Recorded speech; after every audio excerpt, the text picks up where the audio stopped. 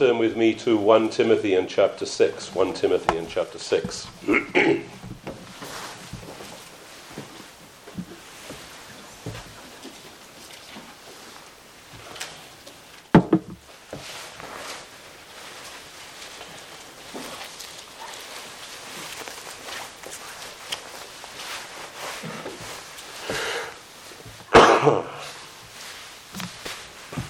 In particular, I want us to read from verse 12 to verse 16. Fight the good fight of faith. Lay hold on eternal life, to which you were also called and have confessed the good confession in the presence of many witnesses. I urge you in the sight of God, who gives life to all things, and before Jesus Christ, who witnessed the good confession before Pontius Pilate, that you keep this commandment without spot, blameless, until our Lord Jesus Christ's appearing, which he will manifest in his own time.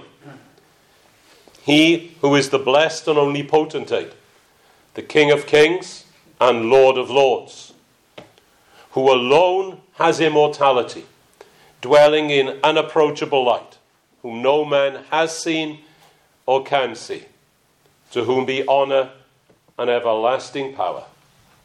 Amen.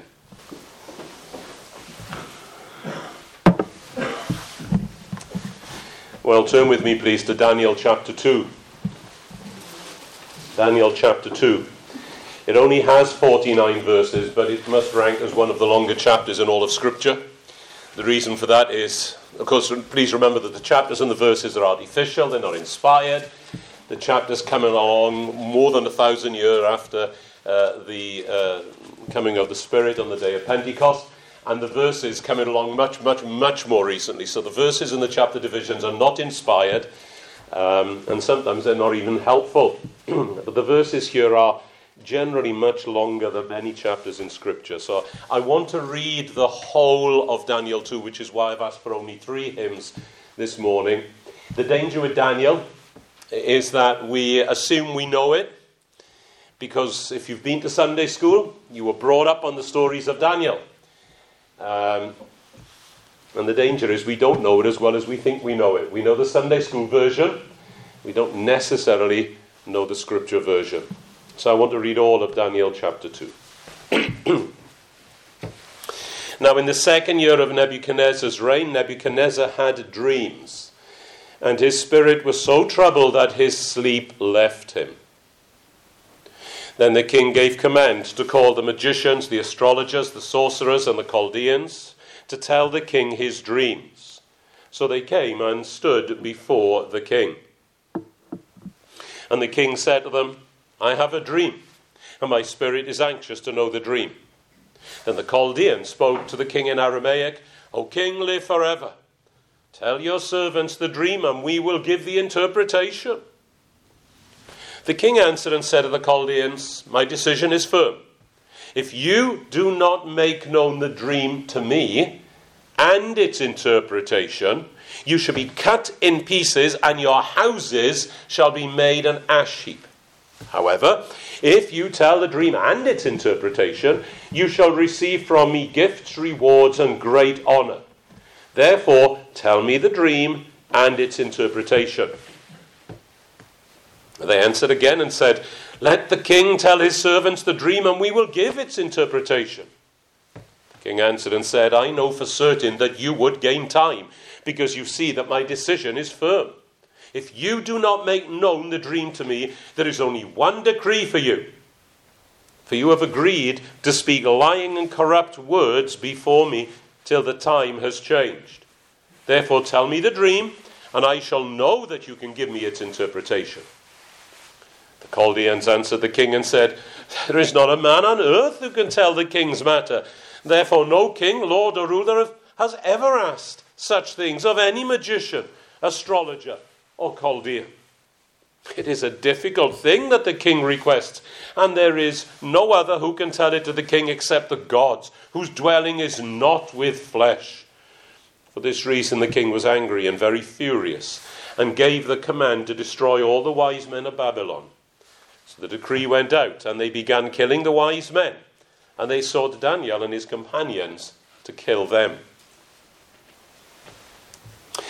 Then, with counsel and wisdom, Daniel answered Arioch, the king, the captain of the king's guard, who had gone out to kill the wise men of Babylon. He answered and said to Arioch, the king's captain, "Why is the decree from the king so urgent?"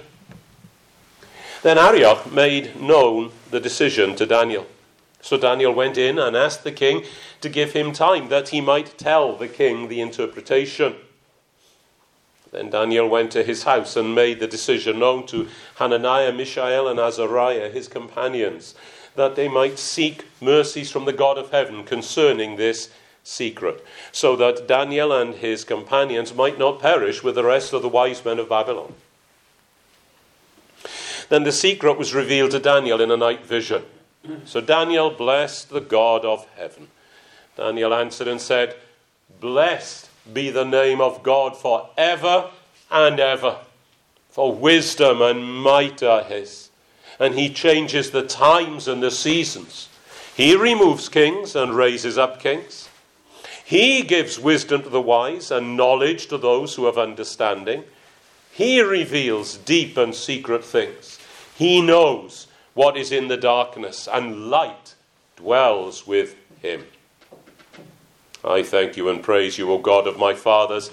You have given me wisdom and might, and have now made known to me what we asked of you. For you have made known to us the king's demand." Therefore Daniel went to Arioch, whom the king had appointed to destroy the wise men of Babylon. He went and said thus to him, "Do not destroy the wise men of Babylon. Take me before the king, and I will tell the king the interpretation." Then Arioch quickly brought Daniel before the king and said thus to him, "I have found a man of the captains of Judah who will make known to the king the interpretation." The king answered and said to Daniel, whose name was Belteshazzar, "Are you able to make known to me the dream which I have seen and its interpretation?" Daniel answered in the presence of the king and said, "The secret which the king has demanded, the wise men, the astrologers, the magicians, and the soothsayers cannot declare to the king. But there is a God in heaven who reveals secrets, and he has made known to King Nebuchadnezzar what will be in the latter days. Your dream and the visions of your head upon your bed were these. As for you, O king, thoughts came to your mind while on your bed about what would come to pass after this, and he who reveals secrets has made known to you what will be. But as for me, this secret has not been revealed to me because I have more wisdom than anyone living, but for our sakes who make known the interpretation to the king, and that you may know the thoughts of your heart. You, O king, were watching, and behold, a great image. This great image, whose splendor was excellent, stood before you, and its form was awesome.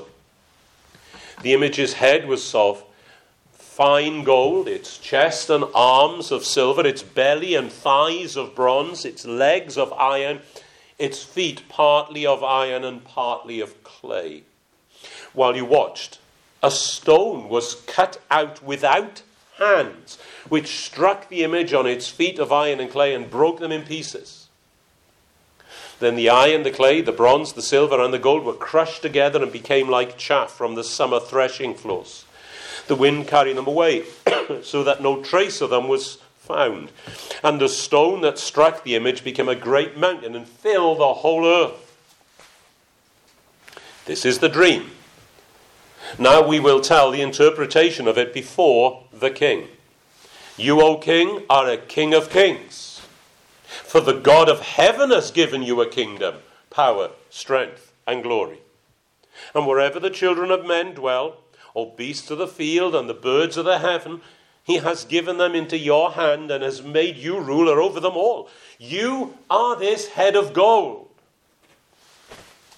But after you shall arise another kingdom inferior to yours. Then another, a third kingdom of bronze, which shall rule over all the earth. And the fourth kingdom shall be as strong as iron, inasmuch as iron breaks in pieces and shatters everything.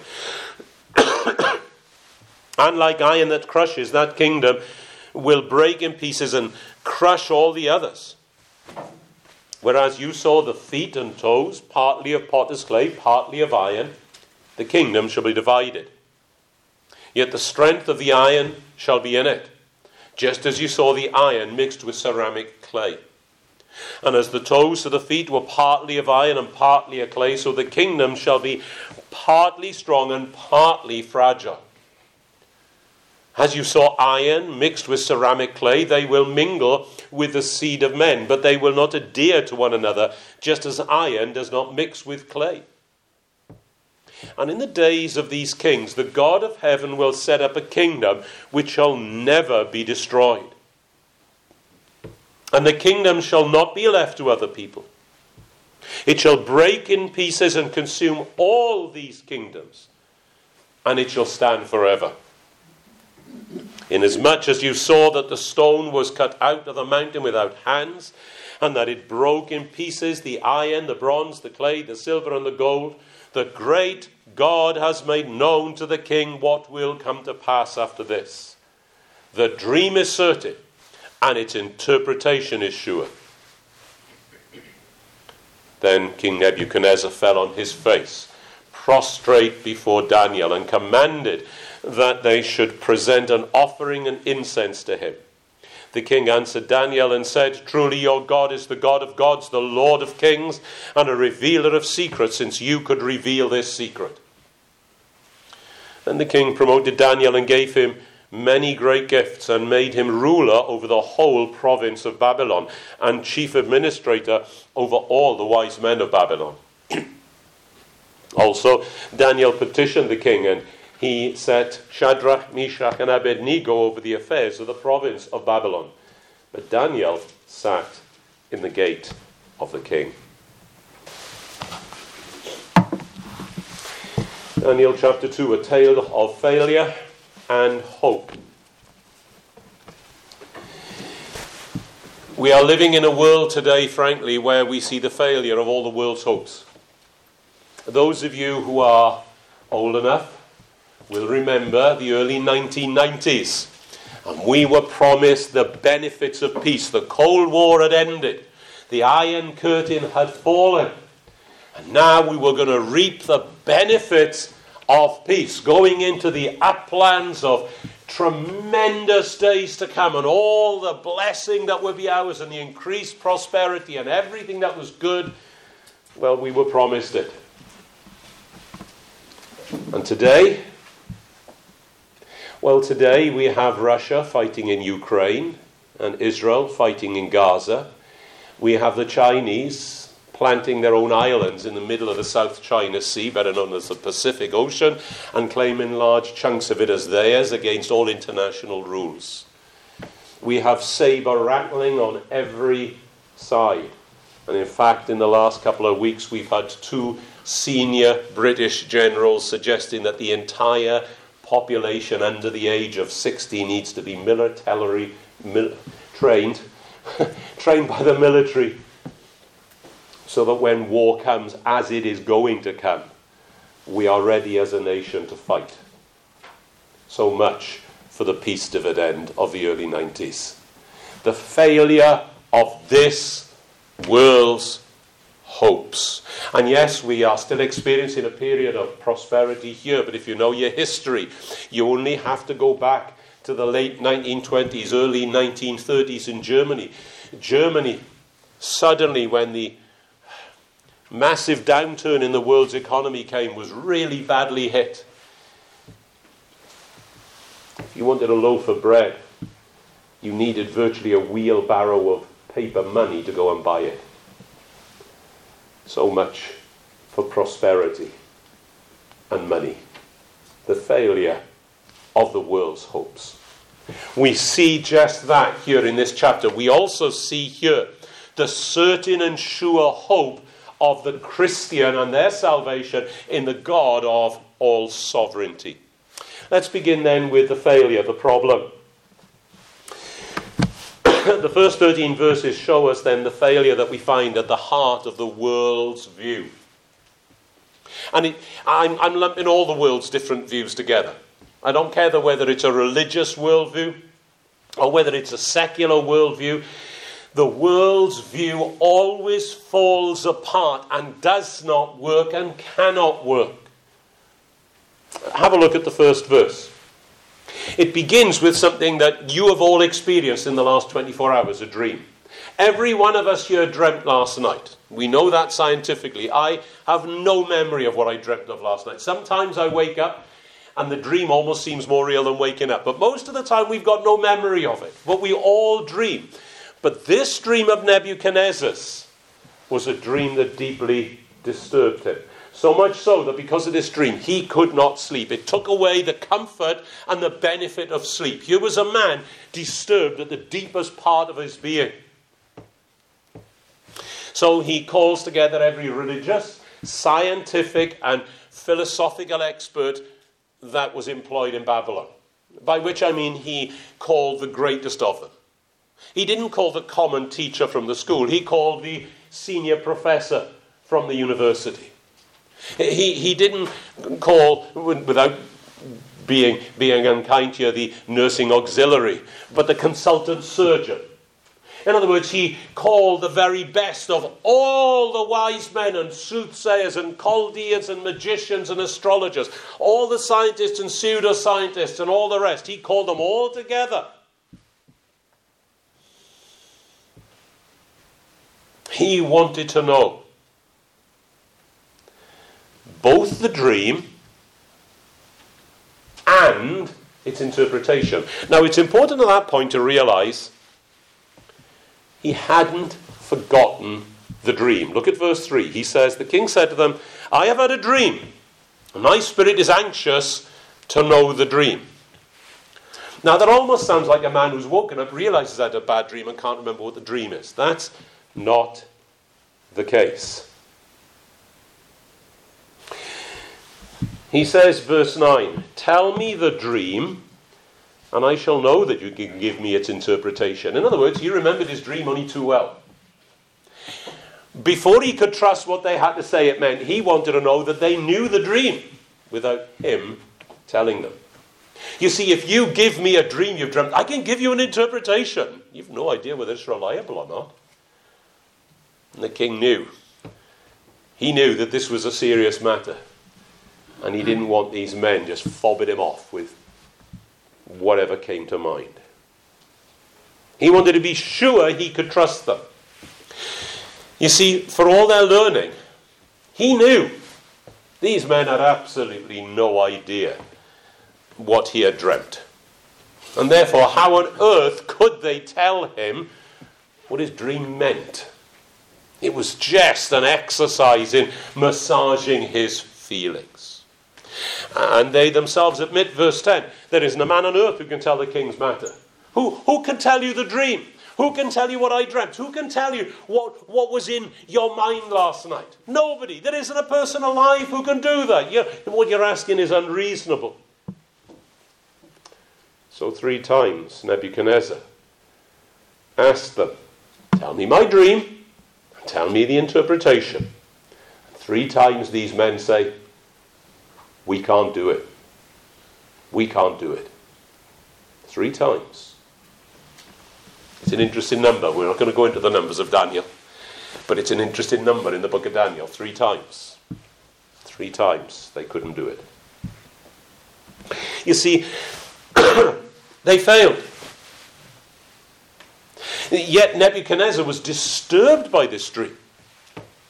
He was unsettled by his dream, and clearly it's affecting his rational mind. Here is a man who was headed up a massive empire. Babylon was a newly arisen empire in the terms of the history of the day. It was the new boy on the block. It had existed as a sub-part of Assyria before that, and it was in its small independent kingdom before that. But really, as an empire, it was the new boy on the block. And Nebuchadnezzar was not a foolish man. And yet his reasoning seems to be affected. Any normal man would have sanctioned these men, would have punished them, would have said, you're a bunch of charlatans, I'm going to send you back to school. I'm going to tax you, I'm going to put you in prison for a time. I'm going to sideline you. No, Not Nebuchadnezzar. Verse 12, he was angry and furious. I've never been furious with anybody because they couldn't tell me what I dreamt the night before. That's unreasonable, isn't it? That's very unreasonable. But not only that, he gave the command to destroy all the wise men of Babylon. Not just the professor, but the school teacher. Not just the consultant surgeon, but the auxiliary nurse. Kill them all. And burn their houses to the ground. Crisp the lot. Destroy them. That's unreasonable. Just because these men had failed. And they failed because they did not and they could not take any account of the living God, or of the fact that the living God is the sovereign God who acts in time. That's their fundamental failure here. They neither know God nor do they worship God, and therefore they cannot take account of God. God is not in their reasoning. They'd created little idols in their own image. They'd come up with carvings that they worshipped and tales they generated around them. It's very interesting. If you go to the British Museum in London, you will see part of the Gilgamesh epic, which is one of the ancient flood accounts from the Babylonian Empire, and it's a fantastical account. I don't say go there to read it because it's not written in English. I'm sorry, English wasn't around in the 8th century BC and the 7th century BC, but you can read translations of it, and it's fantastical. And in fact, you can read the creation epics, and they're even more fantastical. Because what was happening is they were taking the things that were true and they were corrupting them and turning them into tales that suited themselves.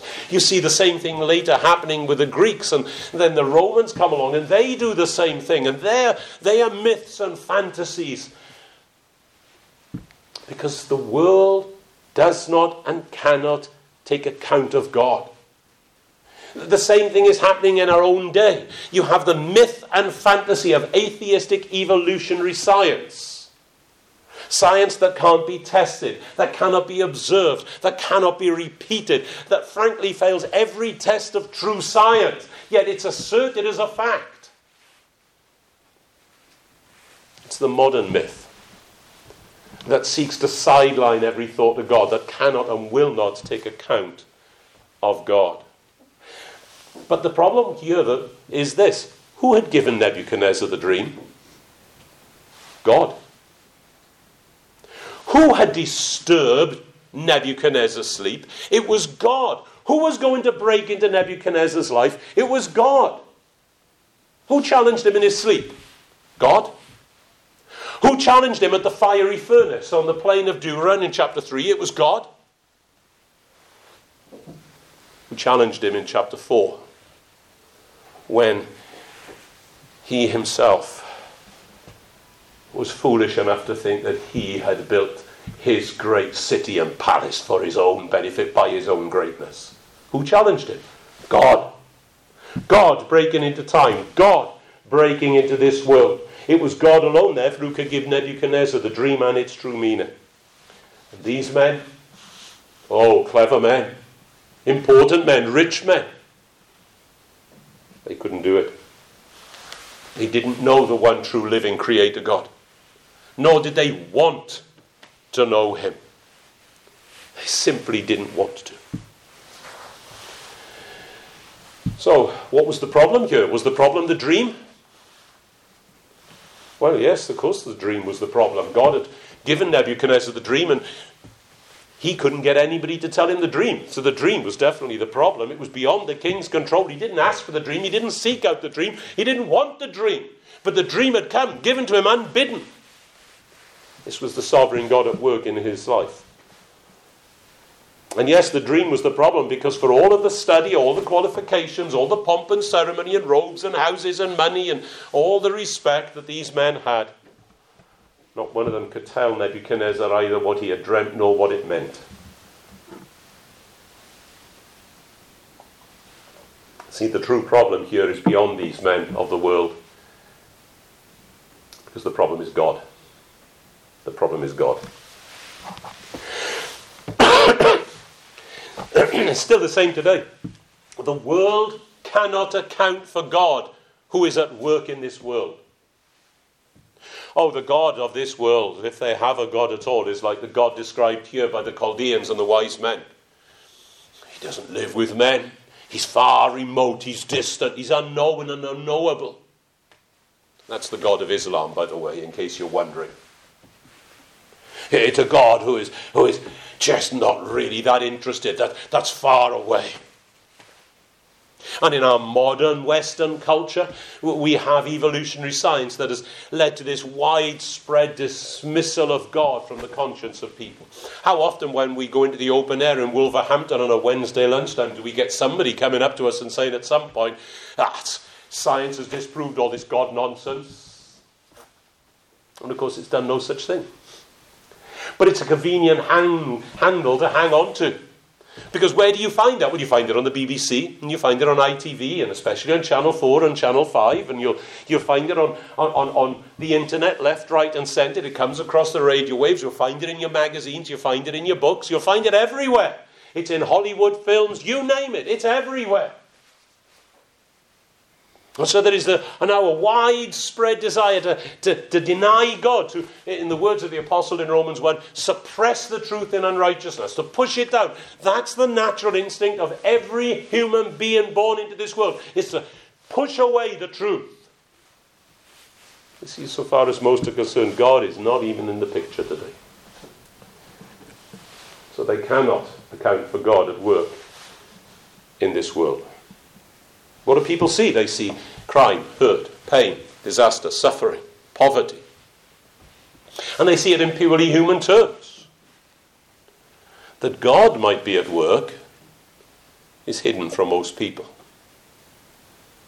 Last year we were privileged to have a pastor come to Wolverhampton from Moldova. He's actually a Ukrainian pastor who's been working in Moldova for many years.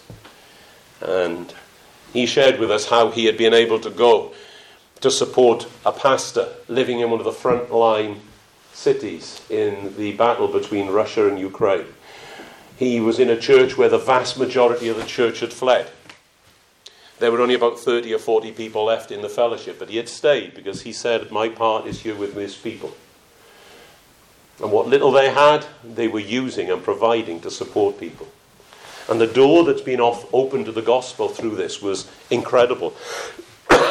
Not just there, but in many parts of the Ukraine. God using this terrible, terrible time of suffering for his own glory. You see, the work of God in providence in this world is hidden from the eyes of people. Somebody once said, have you ever seen a painting or a drawing of John Calvin? And have you ever noticed how miserable he looked? Well, as somebody once pointed out, you'd look miserable if you lived for 26 years non-stop without a migraine too. And yet 7 days of the week he preached in the morning in French, he preached to the Bible college students in the afternoon in Latin, and every year he sent missionaries out into France, into Italy, knowing he was sending the missionaries out to die. Would you look cheerful and hale and hearty and happy? But God was at work in all of that. You see, God is at work in this world. Even though God is not in the thinking of modern Western society today. And the consequence of this failure of society around us is very clear in this chapter. What does the king do when he's troubled? He finds no answer. He lashes out in anger. What do people around us do when they find no answer? They lash out in anger. When rulers of nations have no other answer, you can expect what? Rumours of wars and actual wars. That's what you can expect. When people have no answer, what can you expect? You can expect anger. And hatred and violence and pain and perhaps persecution coming down the line. See, this world has got no answer. None at all. All it has is its problem. That's why you've seen what you've seen this last week in Russia. That's why you've seen one politician killing another politician. Because the world has got no answer. All it's got is anger and frustration and hatred and bitterness and loss. You see, for all our advances in thinking, and in technology and in science. There's no answer in any of that to the human condition. Nor will you find it in the arts or in philosophy or the humanities.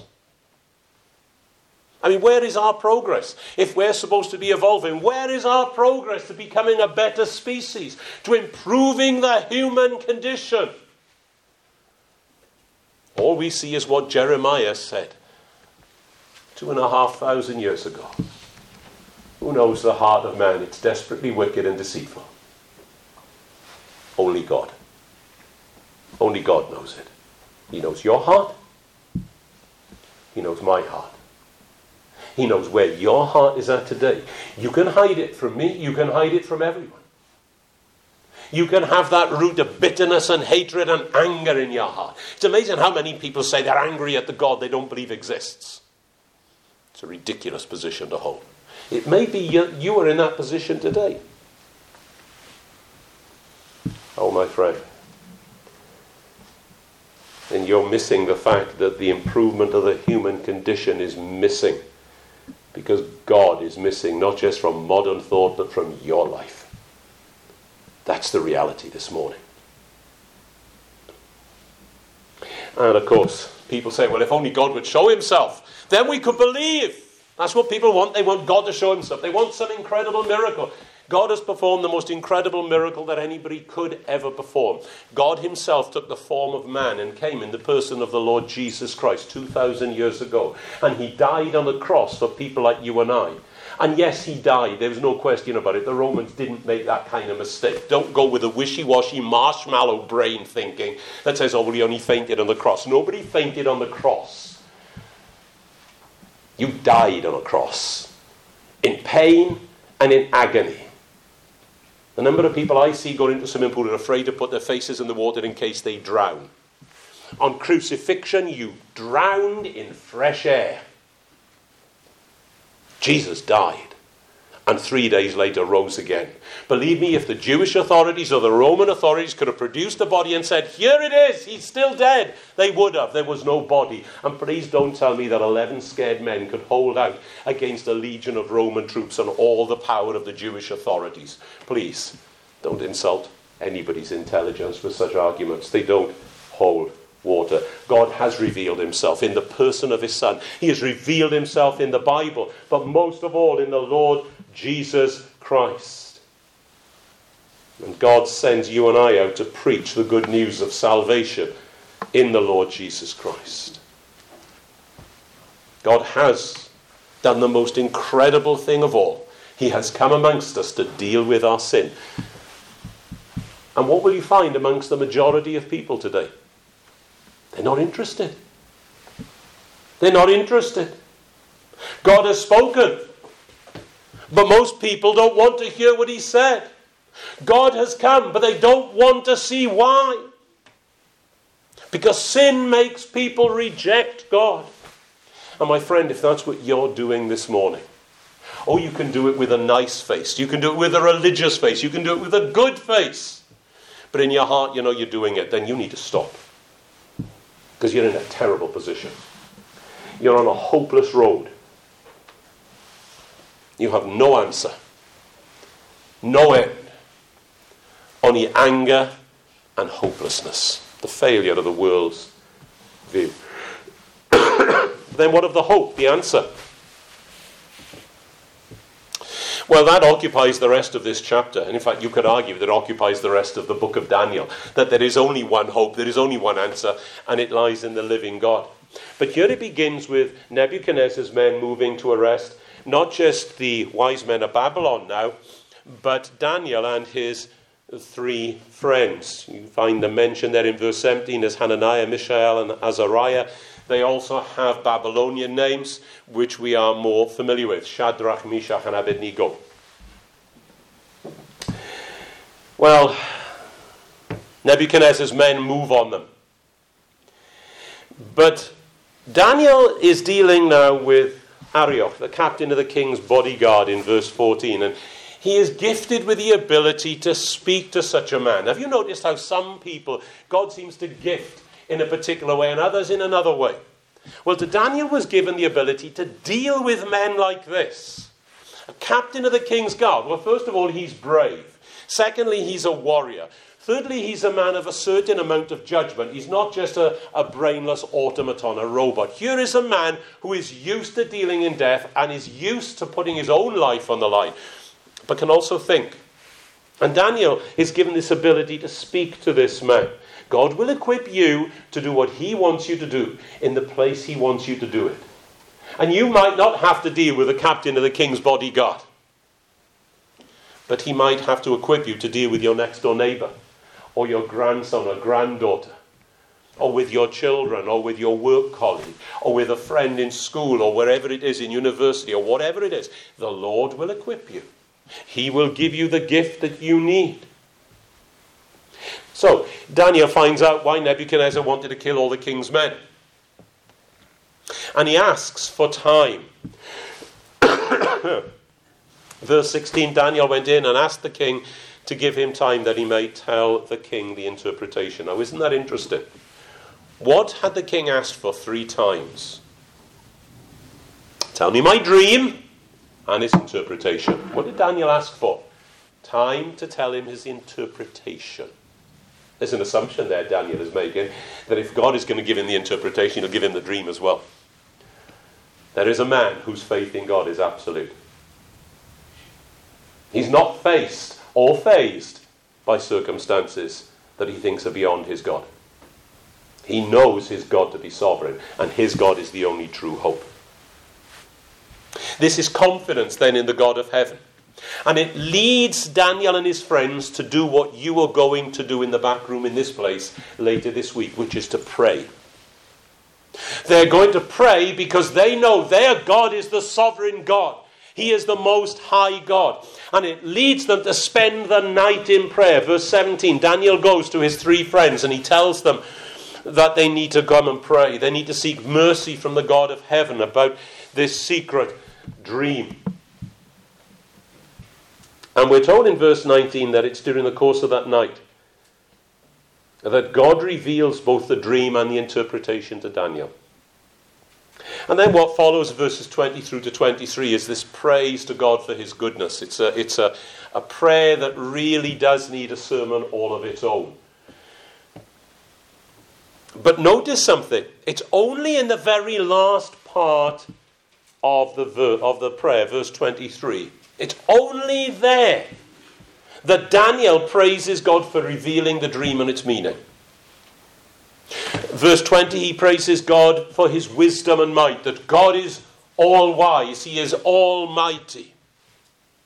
Verses 21 and 22 then open that theme up for us, that God changes the times and seasons. By that he doesn't just mean spring to summer, summer to autumn, autumn to winter, and then back around the cycle again. By that he means, who raises up a ruler? The next 12 months we'll see a general election in this country, we're told. Who's going to choose the next prime minister? Well, we're in a democratic, liberal democracy. You and I, we vote for MPs, and the MPs, with forming the biggest party, well, their leader becomes the prime minister and is appointed by His Majesty the King. What does the Bible say? Yes, all of that might be true, but it is God. It is God who removes kings and raises up kings. And that includes prime ministers in a liberal democracy. God appoints whom he wills. And he gives wisdom to the wise and understanding and knowledge to those who have it.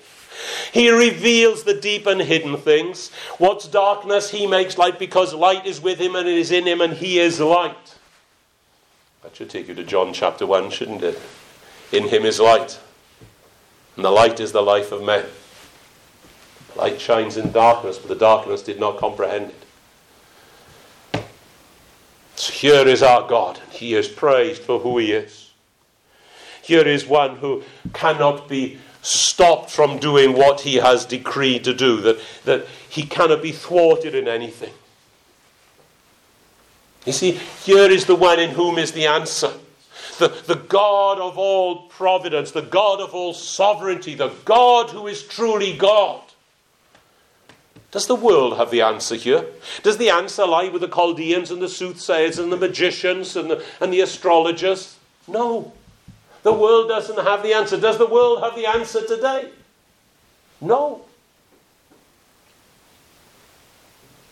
The worldviews held by everyone from atheists through hedonists, that's those who live for nothing but pleasure, right through to the many, many world religions that are all man-made. Where do they all end in?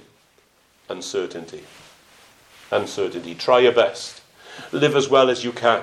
Achieve what you can. Be as good as you can. And maybe, perhaps, at the end of it all, they don't know the living God.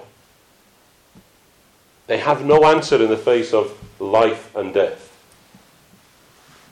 But you see, these men here, Daniel, Shadrach, Meshach, and Abednego, they could have answered the first question in the Heidelberg Catechism: what is your only hope in life and death? If you've never read the answer before, go and look it up in full later. It begins this way: my only hope in life and death is that I am not my own, but belong both body and soul to my God and my Saviour. Oh, it's a glorious answer. And it goes on from there. It's worth reading. You see, these men knew to whom they belonged. The one true living God. The one who was not only their hope in life, but their hope in death and in the life to come. They knew there was only one all-wise, all-powerful God, the living God, Yahweh, Jehovah God, that he alone had power to rise up rulers, to bring them down, to rise up cultures and empires and nations, and then to reduce them to the dust of history. Oh, there's the great generals, Alexander. And when his troops refused to go any further than northern India, they'd had enough. They'd been on year after year fighting and conquering. They'd wiped out the Persian Empire, and they were now moving into India. And when they refused to go any further, they wanted to go home. It said that Alexander wept because there were no more worlds to conquer. Julius Caesar, centuries later, arrived at the tomb of Alexander. And apparently he wept, because here was a man who had conquered worlds at the age of 30, and he hadn't even begun at the age of 50. Or you can look at a William of Normandy, or a Genghis Khan, or a Napoleon Bonaparte, or an Adolf Hitler, or a Joseph Stalin, and any one of 10,000 other petty rulers over the centuries and millennia who all think they've achieved what they achieved by their own genius, their own brilliance, their own magnificence. But it's God at work. It's God at work. He has the power. He has the sovereign right. And he does all things well. It's true when you watch the international news and the home news later on. And it's true in your own life, Christian. Because he alone is wisdom. What does Scripture say about wisdom? How often do we read the book of Proverbs and miss what it's telling us? That the fear of the Lord is the beginning of wisdom. You want to be wise? Oh, get your qualifications. Do your training in work. You want to be wise? Oh, read the books that are available. You want to be wise? Fear the Lord. That's the beginning of wisdom. The fear of the Lord. Be in awe of him. Love and adore him. And what of the wisdom of this world? Well, 1 Corinthians 1 tells us that it is foolishness. Because it's God alone who knows everything. He knows the secrets of your heart and my heart and of every heart in Birmingham. As we drove in from the M6 today, you passed so many homes. Who knows who lives there? I don't. Perhaps you might know one or two of those homes. But who knows who lives in all of them? God does. And he knows everything about everyone who lives in every one of those homes. And he knows the secrets of their heart, just like he knows the secrets of your heart and mine.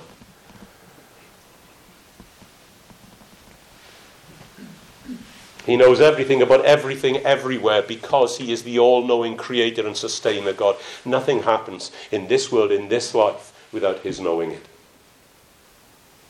You see, the answer, the hope that is ours, lies in our God, the living God. It doesn't lie in winning the lottery. I pray that as a Christian you don't gamble. I pray that you don't go buying lottery tickets and that garbage.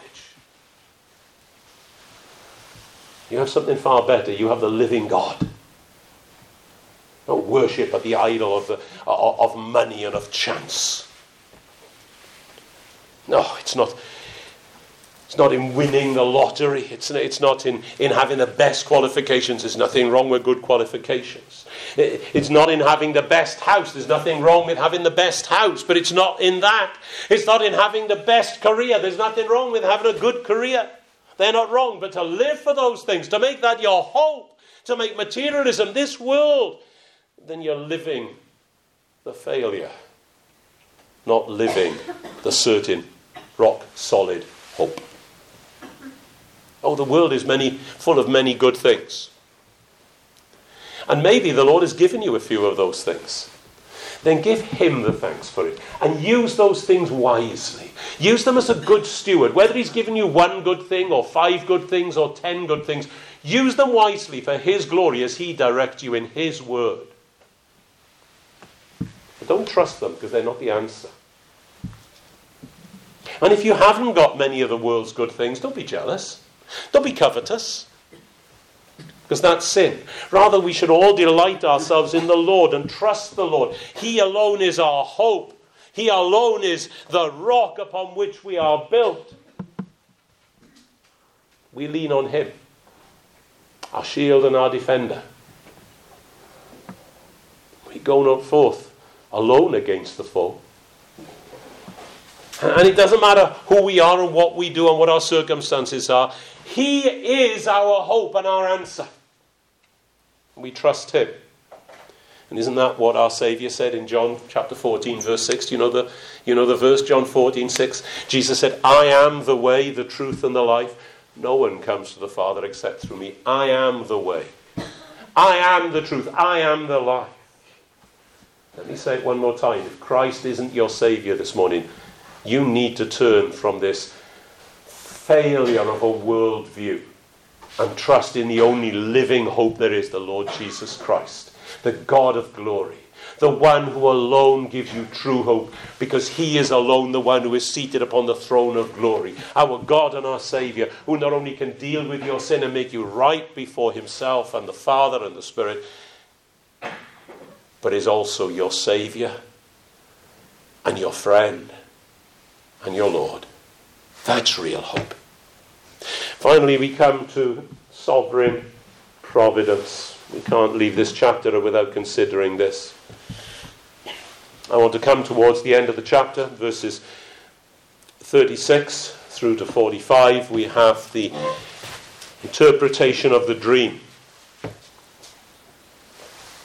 Daniel's already given to the king the dream. We read it earlier. There's this statue, head of gold, shoulders and chest of silver. Then you have the chest and the thighs of bronze, the legs of iron, and then the feet partly of iron, partly of ceramic clay. Each one of those was, we are told now, representing an empire that was to come. And the key is given to us from verse 36 onwards. Nebuchadnezzar, we are told then, is the head of gold. Nebuchadnezzar representing, embodying in himself Babylon. He is the head of gold. Not because Babylon was the greatest empire in the world, by the way, landmass. I might be wrong, but I think in terms of sheer landmass, the greatest empire that's ever existed in this world was the British Empire. I think. I might be wrong on that, but I think that was I think at one point it was something like a third of the world's landmass. No, it wasn't because it was the greatest in extent, because the Persian Empire after him was bigger, and the Greek Empire after them was bigger, and the Roman Empire after them was bigger. Rather, it was the only undivided empire. The next that would come, the empire of silver with the chest and the arms, well, automatically you've got 2 arms, you've got a division. That would be the Medo-Persian Empire. The Persians first conquered the Medes, but the Medes were kind of an integral part of the Medo-Persian Empire. And that incorporated the Babylonian Empire into its own. It was ultimately a peaceful takeover of Babylon. Then followed a third empire with the belly and thighs of bronze. And again, there's a division there. That's the Greek Empire under Alexander. And Alexander blazes across Persia and into northern India. And on the way back, dies of illness. And immediately his kingdom is divided into four, as four of his generals take north, south, east, and west. And ultimately, two of the generals subsume the other two. So you have a division ultimately of two. And then you come to the legs of iron and the feet of iron and clay. And again, here we are in the Roman Empire, and there's clearly a division. And in fact, there were many, many divisions in the Roman Empire down the centuries. We're used to thinking about the emperors, but actually before the first emperor, who was Octavian, Augustus, Caesar, you had basically an entire time of civil war, going back well over a century, where men like Sulla and ultimately Julius Caesar and Mark Antony and all the others taking part in it. But it's the Roman Empire that's represented, that ultimately strong empire, lasted for over 1,000 years, spanning vast areas of the world, North Africa, down the Nile, across at its peak into parts of Persia, up touching on parts of modern Europe, through Greece up towards the Crimea, and right up across into the most barbarous part of the known world, then the island of Britain. This is predicting history before it happens. That's why some say, Daniel must have been written in the second, or probably more likely the first century BC, so that this isn't predicting history, it's describing the history that's happened. There's no linguistic reason for saying it. There is no literary reason for saying it. Indeed, there's no historical reason for saying it. There's only one reason for saying it, and it's the view that says, I don't believe in God. That's it. That's the only reason for saying that Daniel had to be written as recently as the 1st or 2nd century BC, because they don't believe in God. Christians, one of the most dangerous places you can go for your faith? It's a Christian bookshop.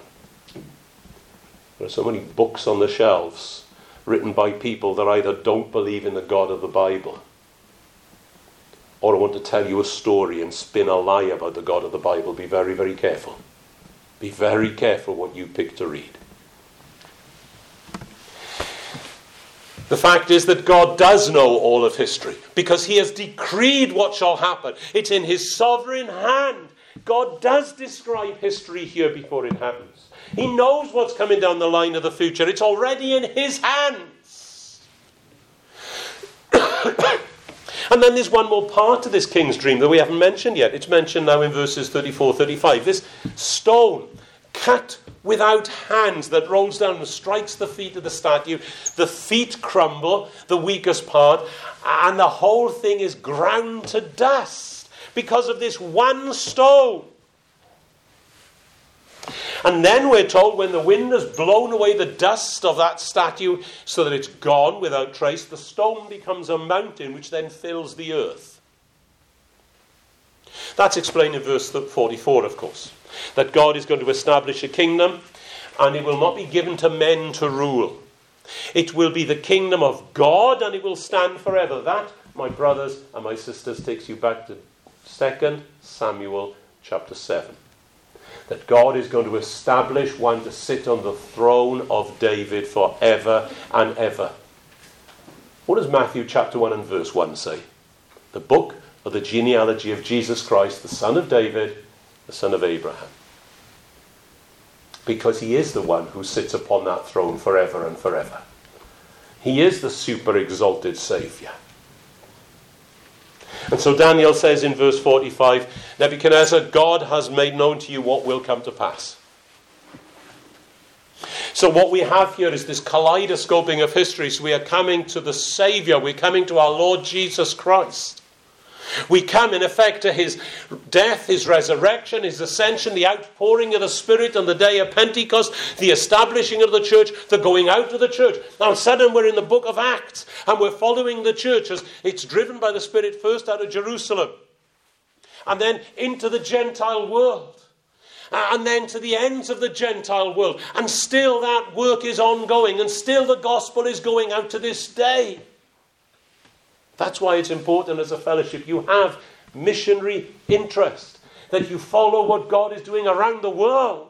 And it should thrill your heart and thrill your soul. Here is the one church that is being built, the church of the Lord Jesus Christ. And it has both Jews and Gentiles in it. And here's the only way of salvation, the one way in the one Lord Jesus Christ. So that there is one body, one church, to the glory of God forever. You see, unlike the kingdom of this world, the kingdom of God is eternal. It's eternal.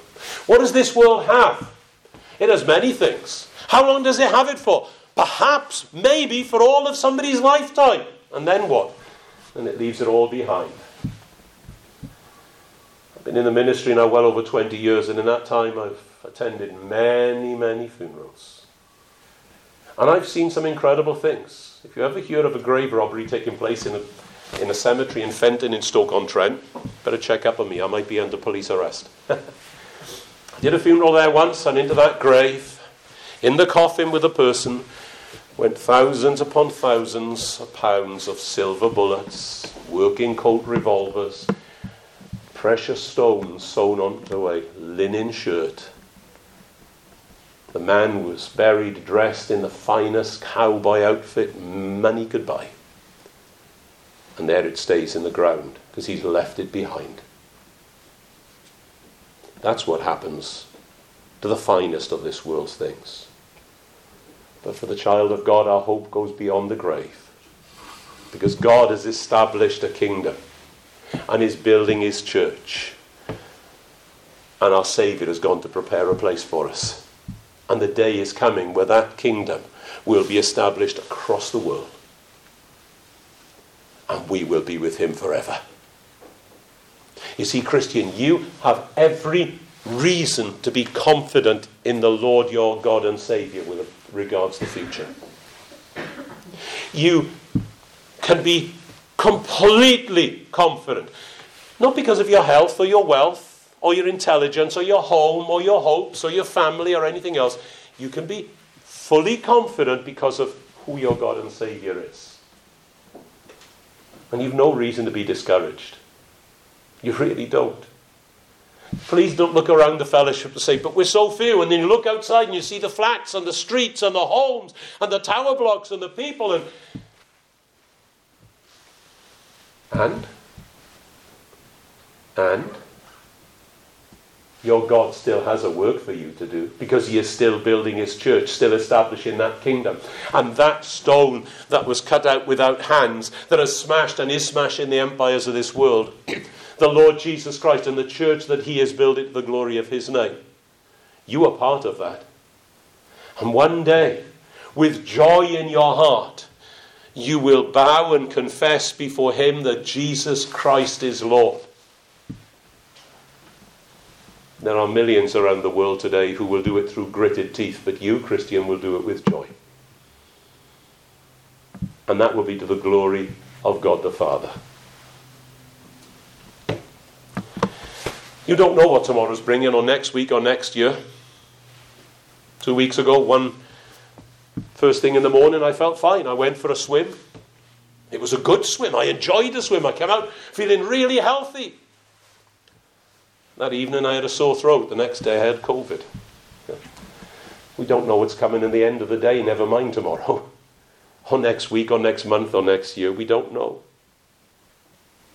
And if you're going to be tied up with the politics of this world, frankly, it doesn't look very hopeful, does it? Not in this country, not in Europe, not in America. And you look beyond the borders of the so-called Western world and you begin to scratch your head and wonder what on earth is going on.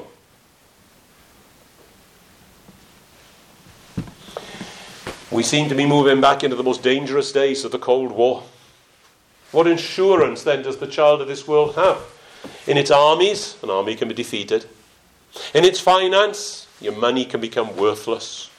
In its government and international treaties, it doesn't take long to tear them up. with all the history and prowess and power and learning and political knowledge accumulated over decades and centuries, that can be overthrown and a civilization disappear in very short space of time. Walk through Europe, walk through Africa, walk through Asia. You're walking over the dust of empires and civilizations long gone. If God decrees it. This vision reminds us that God not only knows the future, He is the one who has decreed the future. It's not that God knows the future in a second-hand way as some sort of disinterested observer, but rather He is involved in everything. For it is God, verse 21, who changes the times, the seasons, removes kings and raises up kings. God does that. For the child of this world, that's terrifying. But if you're trusted in the Lord Jesus Christ this morning, it's the greatest hope and comfort of all, that whatever happens in this world, whatever happens to you, is in the hands of your God and Saviour. That's where your hope lies. That whatever happens, He has decreed in His providence, and all is under His control. No mistake, no lack, no surprise. That's why we can trust Him. This chapter also assures us that the Lord Jesus Christ will build His church. Do you realize that? It's His church. How many times over the years have I heard Christians come up say, or even come up to me and say, this is my church. Really? Truly? Give me chapter and verse on that. When I was in Bible college, our principal was very good at doing that. If you said something, he'd immediately turn around and say chapter and verse. Chapter and verse. Matthew 16, I will build my church, said Jesus, and the gates of hell shall not prevail against it. You do understand the implication there, by the way. If you know anything about siege warfare, it's gates that are besieged. Gates do not do the besieging. It is hell that is besieged by the church. You were here on the front line in Chelmsley Wood, besieging the gates of hell. Not the other way around. You are not a small company besieged by hell. You are laying siege to the gates of hell here. And He will build His church. He'll build it in Chelmsley Wood. He will build it in Birmingham. He will build it in Sutton Coldfield. He will build it in Wolverhampton. He will build it in Royal Leamington Spa. He will build it in England. He will build it in Europe. He will build it in Africa. He will build it in the subcontinent. He will build it in Asia. He will build it in Australasia. He will build it across the Pacific Rim. He will build His church. And the gates of hell shall not prevail against it. Your hope lies there in your God and your Saviour. There are no ifs, there are no buts. There's no unforeseen in the providence and decree of God. The church will be built, and everyone who is chosen in the sovereign will of God will be saved. And at the last, it is the kingdom of our God and Christ that stands forever. That's why you labour and must spend. Because there's real hope to what you do. The only real hope is in what you do. Because it is sure, it is certain, it is eternally decreed, it is strong and unbreakable. This is the sovereign God at work. I close with the same plea. My friend, if you are not yet in Christ, if you're not yet trusting the Lord Jesus Christ, the only hope, the only answer, why not? What do you have that is greater than what is found in Christ? What greater end and hope do you have than this? None! You need to turn from your sin and flee to the Saviour. You need to come to Jesus in repentance of sin and trust in Him. And He will have mercy on you and save you. And to Him be the glory. Amen.